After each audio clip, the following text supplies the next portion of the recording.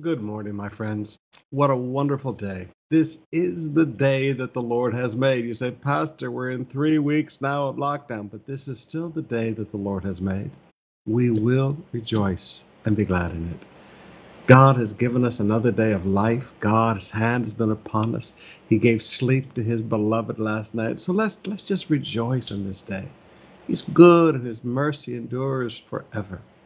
Now, forgive me, I'm a little distracted this morning. My phone's been blowing up since the time I got up a little after 4 with preachers being arrested in different parts of the world because they defied government orders on quarantine and how far people should sit apart and packing church auditoriums. And, my friends,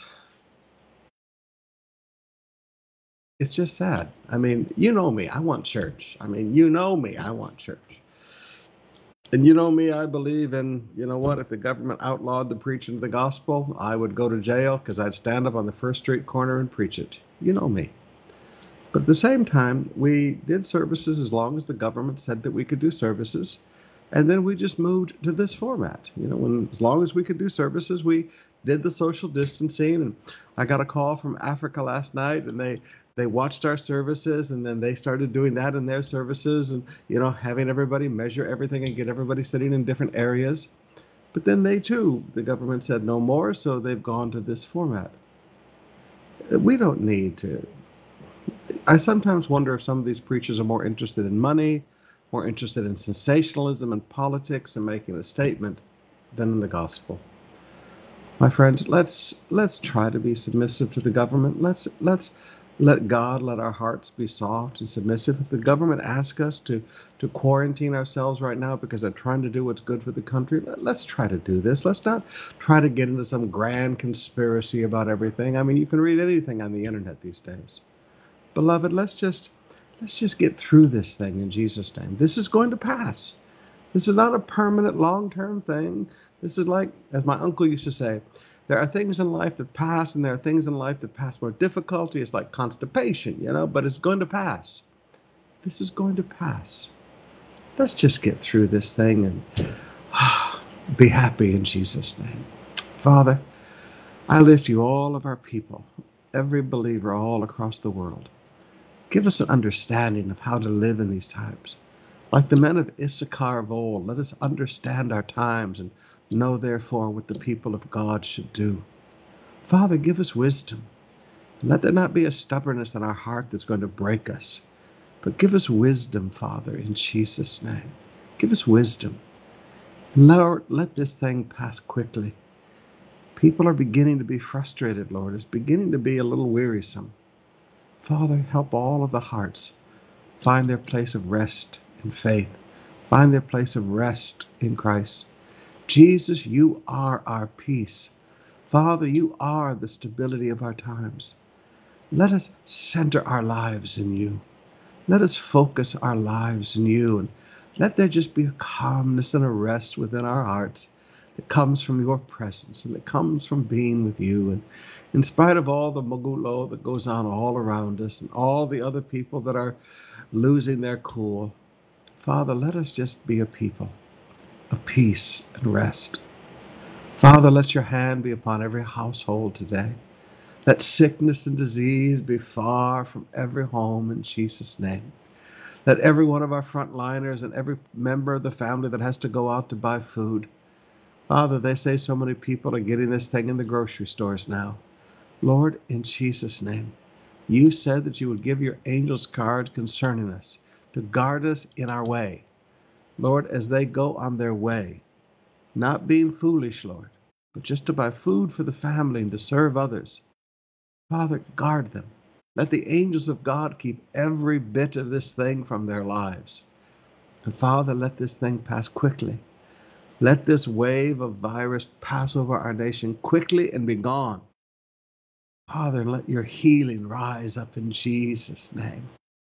Father, let us begin to hear the testimonies of people that you have reached out and touched. Family members, Lord, that aren't saved, that we went in and prayed for, and the virus just left them in the name of Jesus. Father, let this be a time when Jesus is glorified. Let this be a time when people don't look to you and say that you caused this. This is not a natural disaster. This is not an act of God. This is an act of the devil. Let people see that you are good and your mercy endures forever. Father, as we, the people of God, gather together, you listen to our words and you hear us. And Father, I ask in Jesus' name that you would just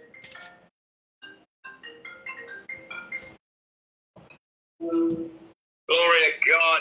say hello to everybody, Claude. I'm in the middle of our morning devotions.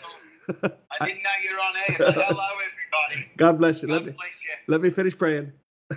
All right, bless you now. Bye. Welcome to live television. Am I all red? I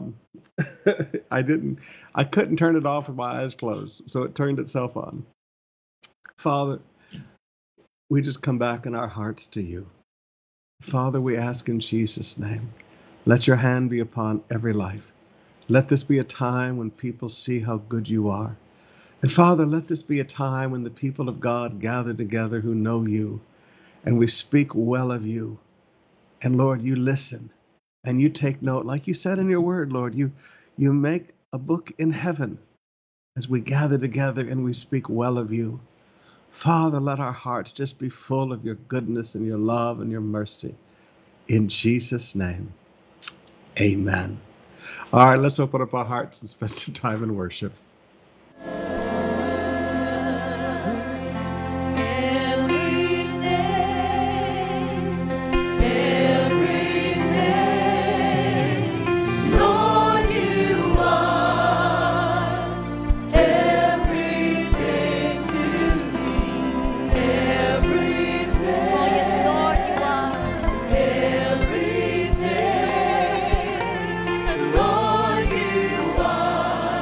Yeah.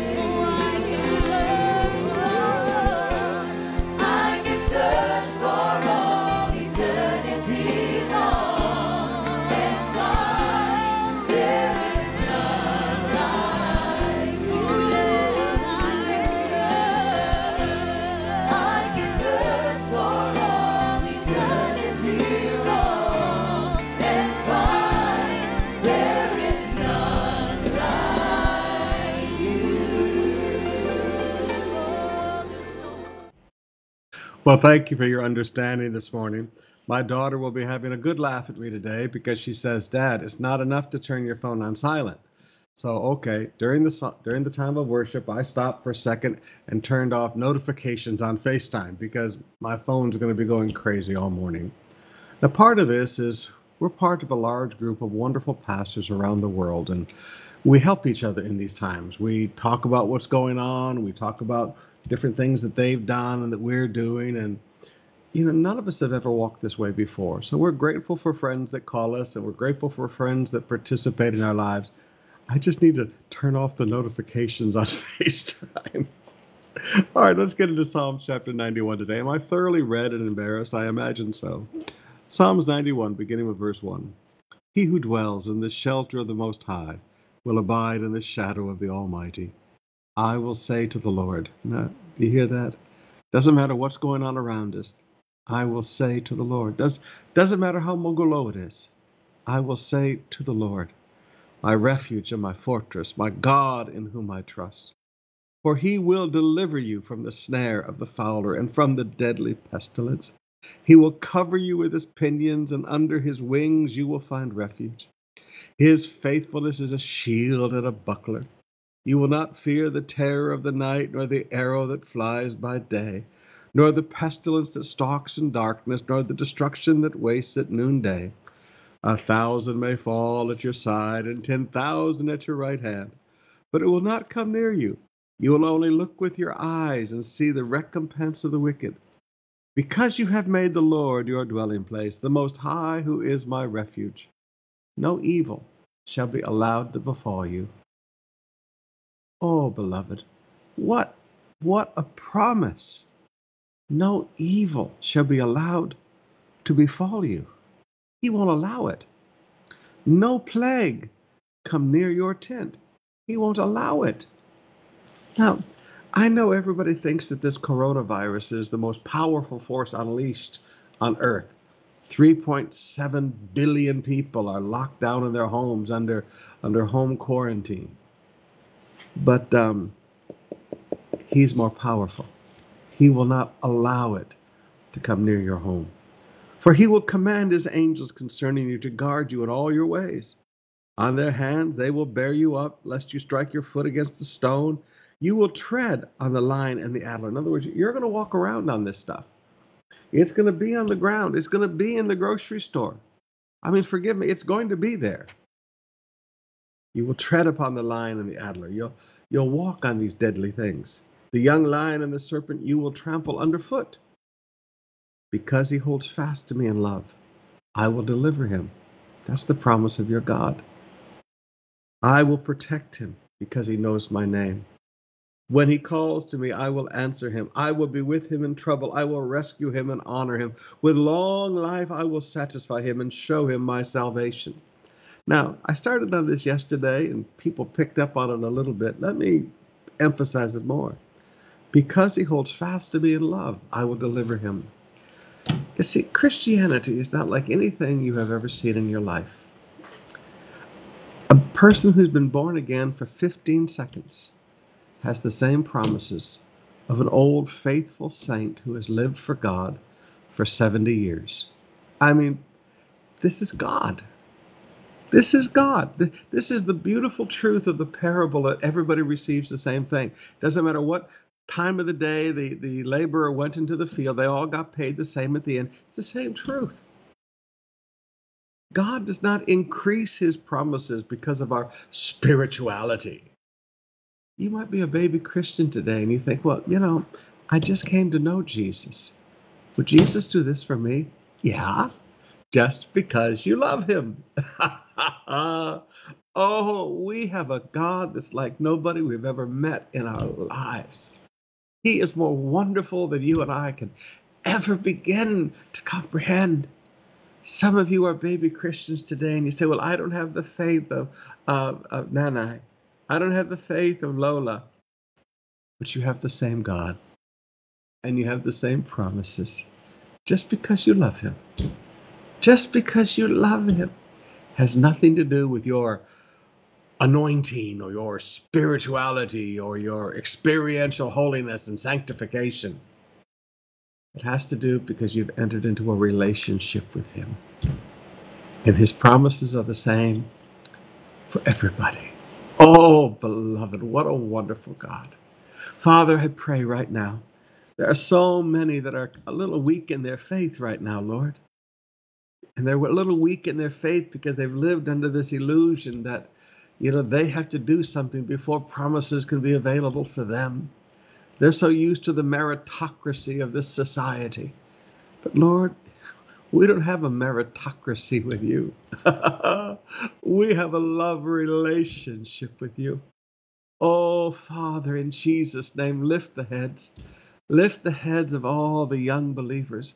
Lift the heads of all those that have been a little weak in their faith. Oh, Father, let them know how wonderful you are. You are good and your mercy endures forever. Make your wonderfulness, make your faithfulness shown to them, Father. In Jesus' name, amen. Oh, he's a good God. Well, let's start reading today. We're doing things a little differently today because I got interrupted and embarrassed, all right? Luke chapter 11, beginning with verse 1. Luke 11, beginning with verse 1. Now Jesus was praying in a certain place, and when he finished, one of his disciples said to him, Lord, teach us to pray. Now, forgive me, the truth just screams out of that verse and everybody ignores it.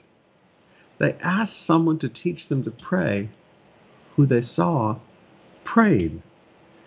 Now Jesus was praying in a certain place, and when he finished, one of his disciples came and said to him, they didn't interrupt his prayer time, but when he was finished, they saw how he prayed, and they said, Lord, we want to pray like this.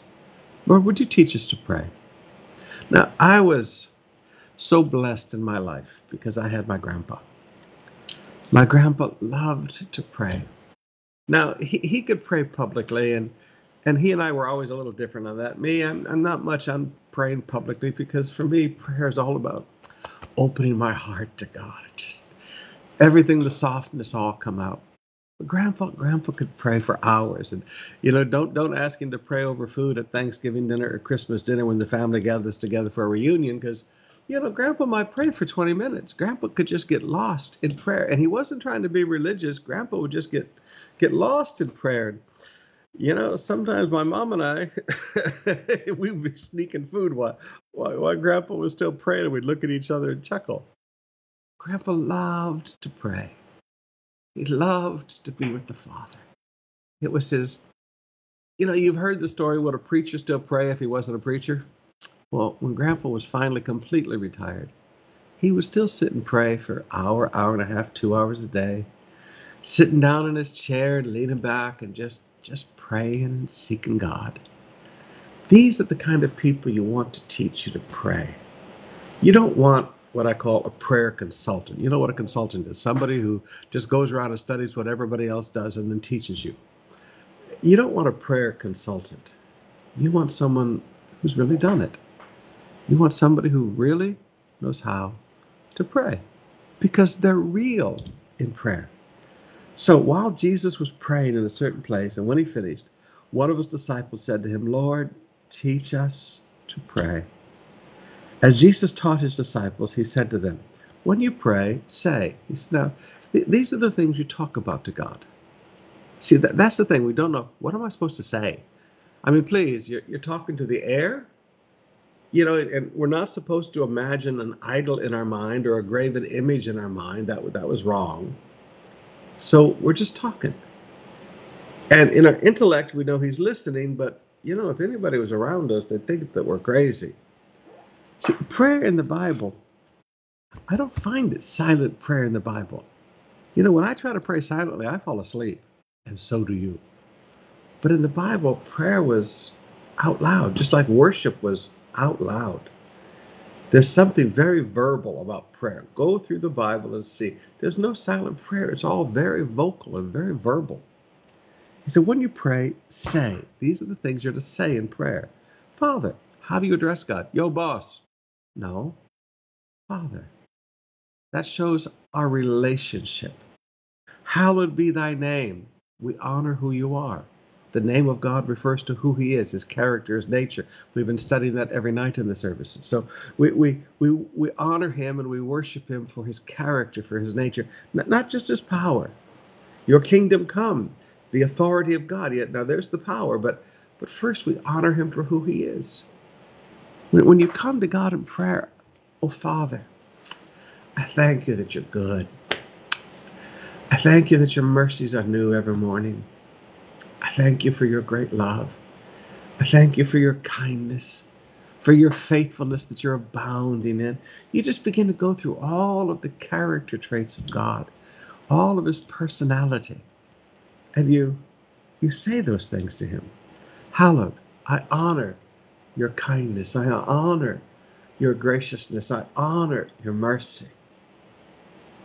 Your kingdom come. Now, kingdom here doesn't refer to a geographical kingdom like England with a monarch like the Queen in place. It refers to the authority of God in a given time and place. God, your authority come. Lord, I want to see your authority on this earth. We recognize Satan as the god of this world. Lord, I want your authority. I'm praying for the millennium. I'm praying for your authority in this earth. Give us each day our daily bread. Now notice, this is the bread. Daily bread is food given in advance to a soldier. The day in advance, sometimes 2 days in advance, a soldier would receive these big loaves of bread. They'd stick it in their pack because you don't have time as you're preparing for a battle to feed everybody. All right, everybody, it's dinner time. Take a break. No, they had their food with them. So give us each day our daily bread. Every day, give us the bread that we need in advance. Every day, provide for us what we need for tomorrow. That way we never live in need. So we are to pray for a life where there is no need, where everything is always provided in advance, but we don't spend it, we save it for the needs. And forgive us our sins every day. Every day we pray for forgiveness. John said, if we say we have no sin, then the truth of God is not in us, and we make God out to be a liar. Now notice the we and the us. John included himself in that. We don't have to sin, but as Christians, please forgive me, we still screw up, we still blow it. And then there are the hidden sins of the heart that we don't even realize yet. And to be blunt, if we knew all the things that still have to change in our life, if God showed us all the stuff that has to be fixed in our life, we might just give up and get discouraged. But he doesn't. Day by day, he perfects the good work he began within us. So every single day of our life, we pray, Father, forgive us our sins. See, I'm not one of these Christians that's going to go around and teach you that as Christians we never sin. I think that's a bunch of hooey. Every day, I pray in my devotions, Father, forgive me. Forgive me of my sins in Jesus' name. As we ourselves forgive everyone who is indebted or sins against us. You have no right to withhold forgiveness from people. If people come to you and ask forgiveness, you have no right to turn your back. You have no right to make it difficult. Every day in your devotions, you report to God. See, prayer is part accountability. Every day we come to God in accountability. I don't know how much Old Testament we're going to get into today, because this is amazing stuff. Every day we come to God and in accountability tell him that we've forgiven everybody who's asked us forgiveness. If anyone comes to you and says, Father, or comes to us and says, would you please... Well, I turned that one off, but I didn't turn all the others off. I'm sorry. I warned you, my phone is going to be a little crazy today. Every one of us has to come to the Father and say, Lord, these people sinned against me. These people came to me and asked me for forgiveness. And Father, I forgave them. Every day we report to God. First of all, we ask God for forgiveness. And every day we are accountable to God that we have forgiven those who have asked our forgiveness. And lead us not into temptation. Now, here's an important thing every day to say in prayer. You see, I'm convinced that many of the temptations that come into our life are needless, and they never had to happen. But Christians don't pray about it. And lead us not into temptation. Father, can you lead me in a way that I just won't be tempted? Not in those areas. Now, you have to understand, God can do that. God can just kind of guide you. The Bible says the steps of a righteous man are ordered of the Lord. God can just guide you in a way that day so that there are things that you just don't see, that there are things that you just don't hear, that there are things that you just They never present themselves to your life because those things would be temptation. So every day of your life, Father, lead me not into temptation. Lord, there's things that you know that I'm struggling with right now in my life. Lead me in a way that these things never come into my life right now. Now, some of you, forgive me, there's something really good coming out of all this home quarantine because you haven't been able to leave the house. And some of you men, you're getting free. You're getting free from some stuff because you're just not around it. See, whatever you feed grows, and whatever you don't feed dies. For lust to grow and for sin to grow in our life, it takes that constant feeding of that temptation, that constant pressure of that temptation. But right now, you're not seeing any of that. And these things are just falling off of your life, just like dead scales falling off of you. And lead us not into temptation. This is a prayer that you need to pray every day of your life. Lead us not into temptation. It amazes me the things that you just don't see when you pray like that. It amazes me the things you just don't hear when you pray like that. These are things we have to say in prayer every day in our devotions. And he said to them, now he's teaching them more about prayer. And he said to them, who has a friend who will go with him at midnight and say to him, friend, lend me 3 loaves, for a friend of mine has arrived on a journey and I have nothing to set before him. And he will answer from within, don't bother me. The door is now shut and my children are with me in bed. I cannot get up and give you anything. Now, please remember, these are small homes. When people went to bed in Jesus' day, the chickens came inside, the goats came inside. I mean, the little family animals, they all came inside. And everything calmed down and the kids quieted down and everybody slept in one bed in a raised area of the room. Now, once everybody's calmed down, you don't want anybody banging on the door, waking up the chickens and waking up the goats and waking up the kids. And then it takes an hour and a half or 2 hours to get everybody settled down again. So this is the picture that Jesus is presenting to us. He won't get up. He said, friend, leave me alone. The door's shut. My children are with me in bed. I cannot get up and give you anything. I tell you that though he will not get up and give him anything because he is his friend, see, that there comes a limit to friendship. We don't like to think about that, but there come some limits to what a friend will do. And sometimes we don't understand that. There are things that Jesus said, you know what? A friend's just not going to do it, even though they're your friend. Yet because of his imprudence, now that Greek word there, I like how the New Living Translation translates it, because of his shameless persistence. In other words, he just keeps beating on the door, and you know what? The chickens are awake, and the goats are awake, and the sheep are awake, and the kids are crying. Because of his shameless persistence, he will rise and give him whatever he needs. Just leave me alone. Let me get the kids back to sleep. And Jesus said, now let me tell you what this means. Ask, and it will be given to you. Seek, and you will find. Knock, and it will be opened to you. For everyone who asks receives, not if you're qualified. Everything you ask in Jesus' name, Jesus said, you will receive. And everyone who seeks finds.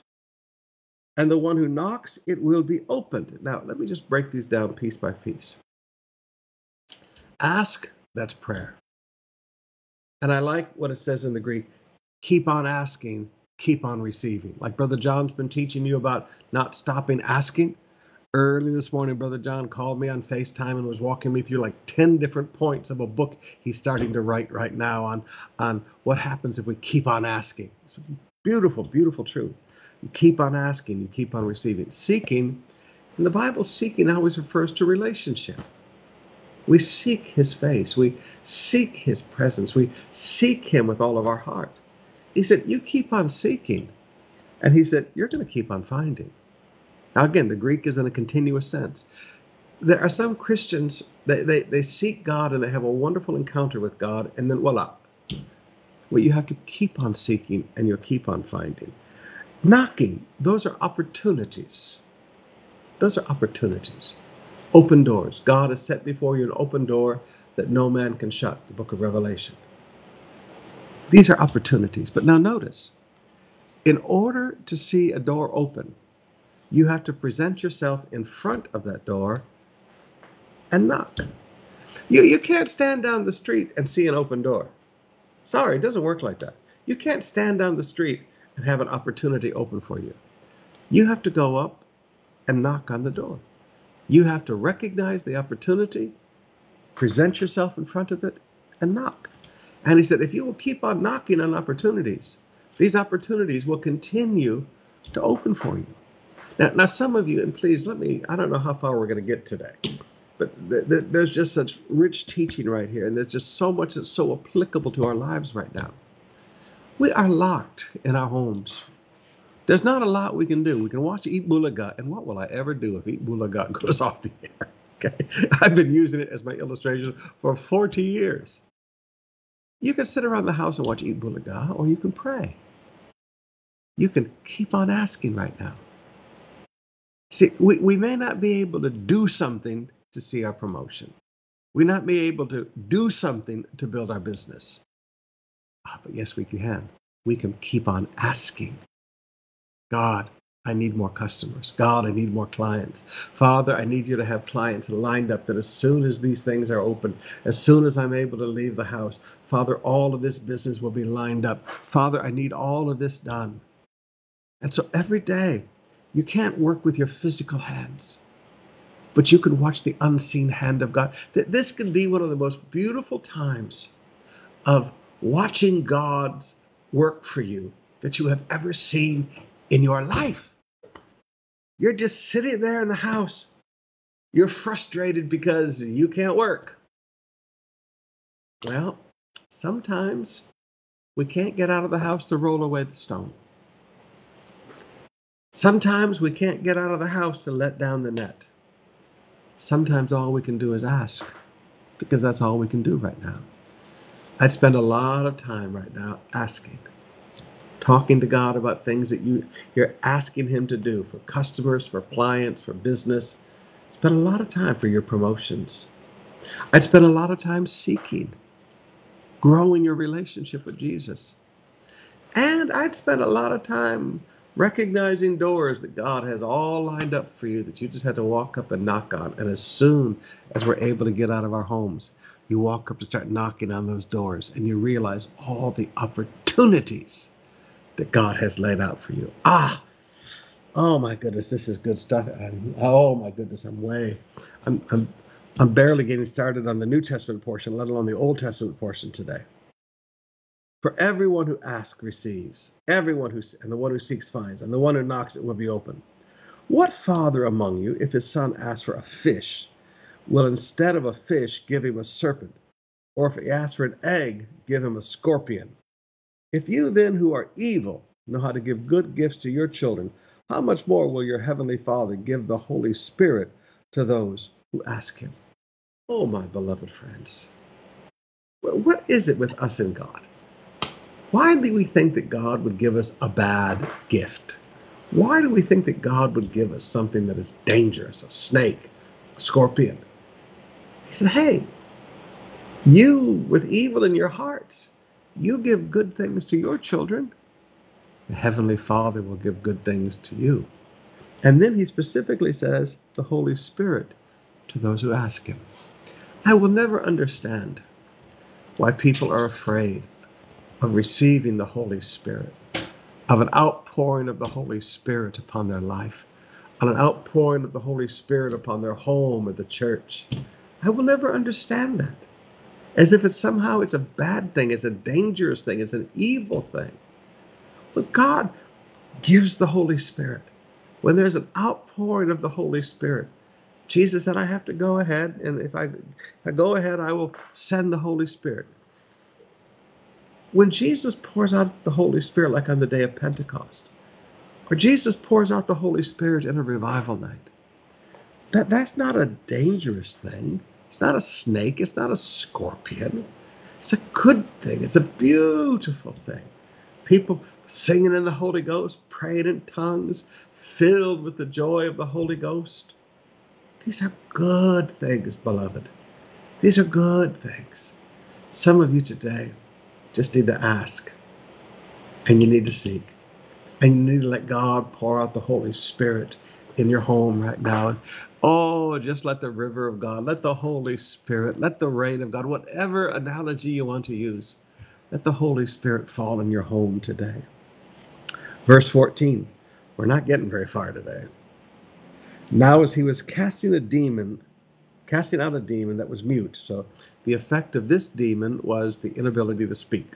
Now, there are sometimes that are people that are mute because of a physical thing, but there are sometimes people can't speak because of a demon. Was casting out a demon that was mute. When the demon had gone out, the mute man spoke, because the only thing causing the muteness was a spirit. And the people marveled, but some of them said, he casts out demons by Beelzebub, the prince of demons. They couldn't cast out a demon. They couldn't help the guy. So when Jesus helps the guy, they say he only does this by the devil, because that justifies their inability to do it, because they were acting for God. Now, before you think that that's strange, people still do that today. There are preachers that come along and they've been screaming at demons and massaging them and wrestling with them, and nothing's happening. And you come along and just say, in the name of Jesus, leave. And the demon leaves. And then they go around and say, well, he must be close to the devil. Yeah, he must be close to the devil. See, people don't want to accept the fact of their failure. That they need to fast and pray more, because they want to act like they're working for God, and the only reason you were successful is that you were working for the devil.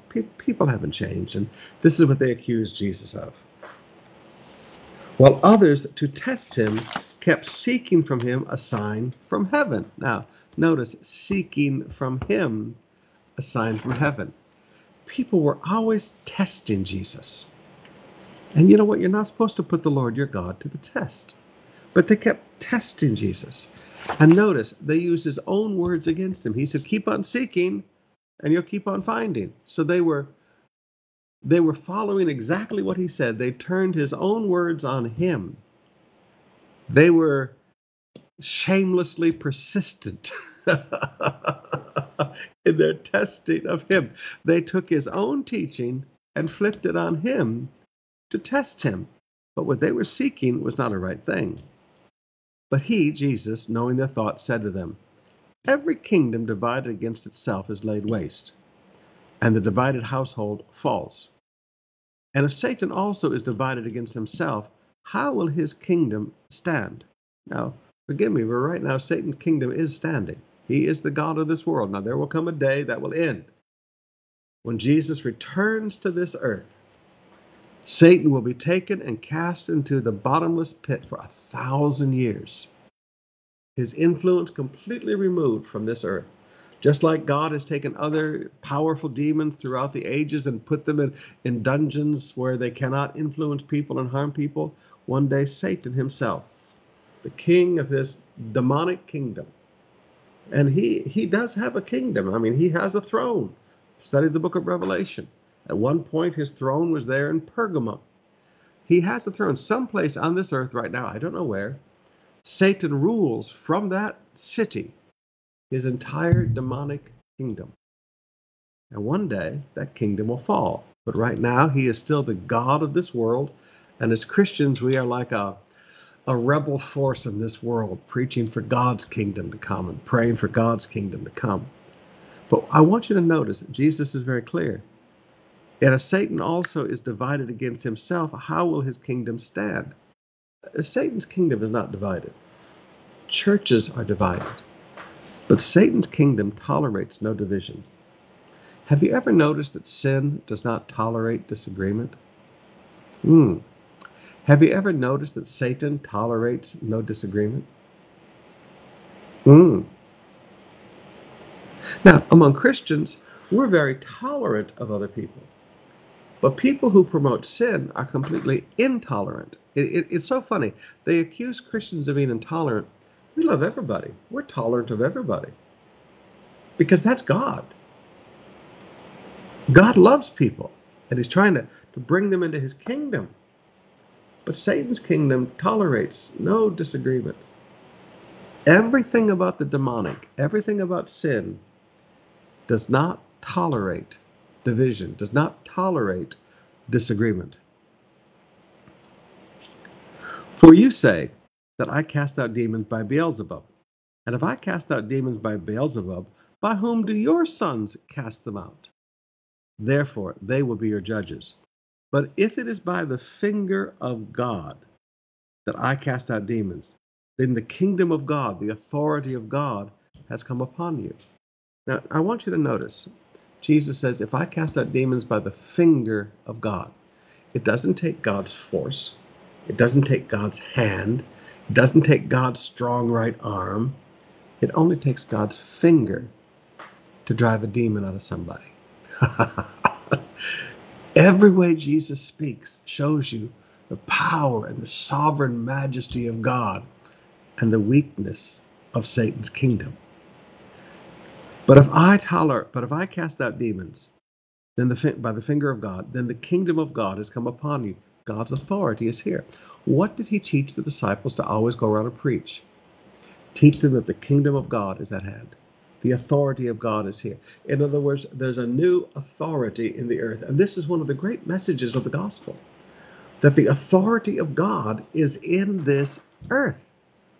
That we as this rebel kingdom are going around, and it doesn't take a lot of God's authority to do anything, but the authority of God, just his finger, the authority of God is available to meet your needs, to break the power of sin off of your life, to break Satan's power off of your life, to bring healing to you. He said, listen, the kingdom of God has come upon you. He said, when a strong man, fully armed, guards his own palace, his goods are safe. But when a stronger than he attacks and overwhelms him, he takes away his armor in which he trusted and divides the spoil. Whoever is with me, whoever is not with me is against me, and whoever does not gather with me scatters. Now, there's 2 hours of preaching in that verse, and I had to be careful with my time this morning because I have not even finished the New Testament yet. Whoever is not with me is against me, and whoever does not gather with me scatters. Now notice, gathers with me. Now, there's 2 types of gathering. First of all, to gather does not mean to go into the barn and take somebody else's wheat that has been harvested. Gathering means to go into the harvest field. So let's define gathering. There are churches today that do not go into the harvest field to gather. They do not do evangelism. They go around and round up Christians from other churches, and then they market themselves and get people into their church. Now, that's not gathering with Jesus, because Jesus is in the harvest field. The laborers, he said in Matthew 10, were to go into the harvest field. The harvest is plentiful, but the laborers are few. Pray for the Lord of the harvest to send forth laborers into the harvest field, not into the barn of somebody else, into the harvest field. Now that's where Jesus, the Lord of the harvest, is. If you want to know what Jesus is doing today, he's walking through our nation, this incredible harvest field of souls. This is why we have to get more truck crusades going. We have to get the provincial crusades back up and even increase them. We have to do more for evangelism than we've ever done before. My friends, please, we have to gather with Jesus. Now, he says, those of you that aren't in the harvest field gathering with me, you're just, running around out there stealing from other people's barns. He said, you're scattering. The effect of marketing-driven churches where they build events and they attract Christians from other churches, and that's all they do. The whole fruit of that is scattering. Once people, they leave the church where God planted them, and you know what? They never get settled in a church again. I've been your pastor for 40 years. I knew people that were marketed to. They left COP 38 years ago, and they've been through 7 or 8 churches now in 38 years. They've never been planted again. They're scattered. Now you just need to go back and work on that one in your mind a little bit. Our goal as Christians, so that we do not scatter, is to gather with Jesus. To gather with Jesus means we go into the harvest field where Jesus is working as the Lord of the harvest. And we work with him and the laborers that the Father has sent into the harvest field. And we gather in the harvest field. We have so many pastors that work with us across the country, and we go in to do a provincial crusade, and the pastors are right there with us, and we say, listen, our goal is to fill up your churches.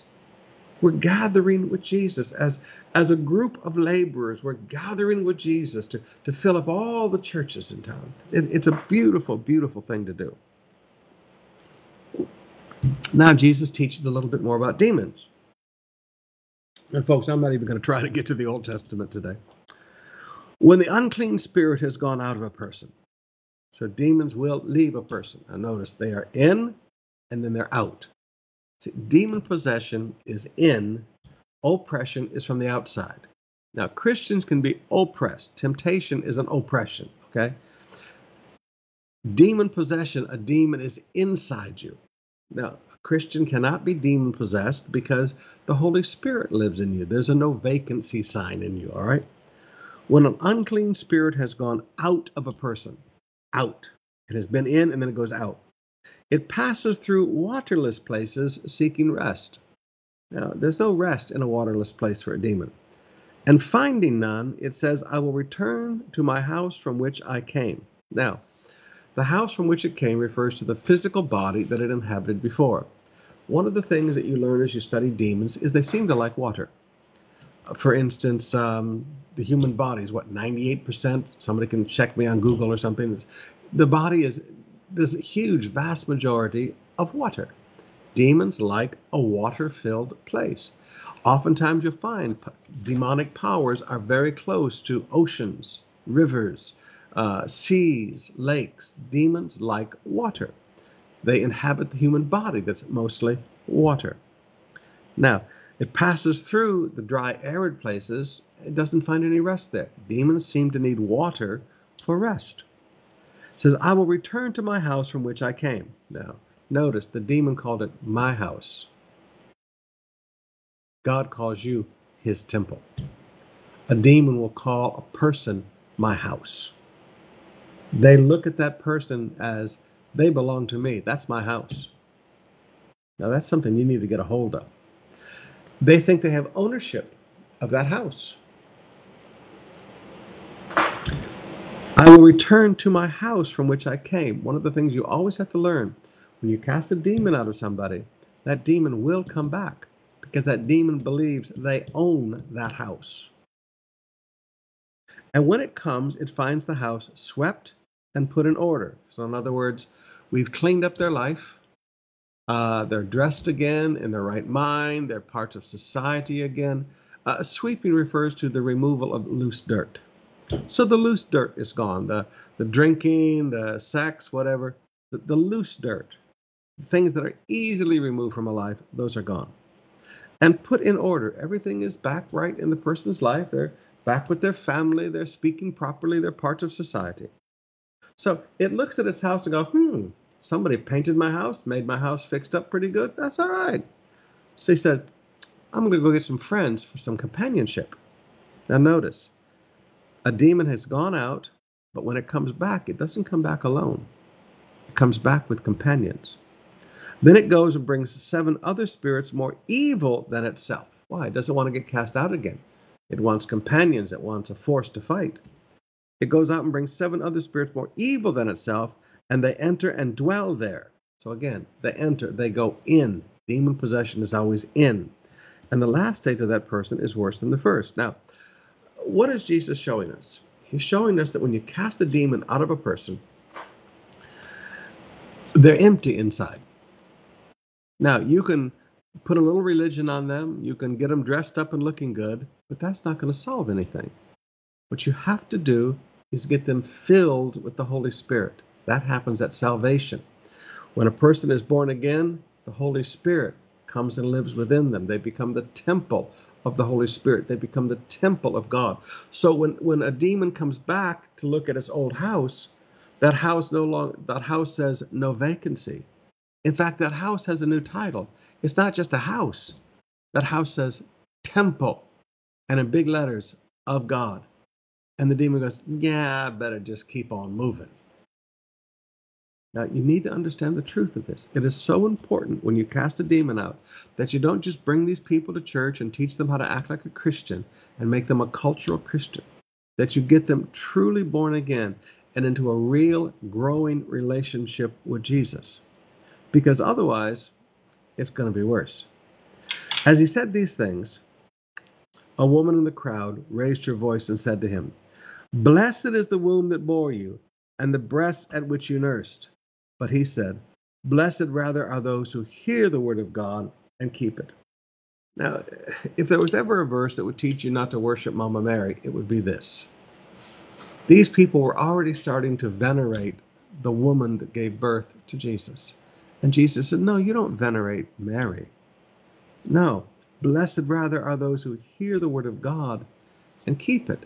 Now, this is just like those verses where the mother of Jesus and his brothers came to get him because they thought he was overworking. And Jesus said, "Who are my mother? Who are my brothers? It's those of you who do the word of God, who do the will of God." This is the exact same teaching. So he said, now listen, no veneration of Mary. Instead, let's recognize blessed are those who hear the word of God and keep it.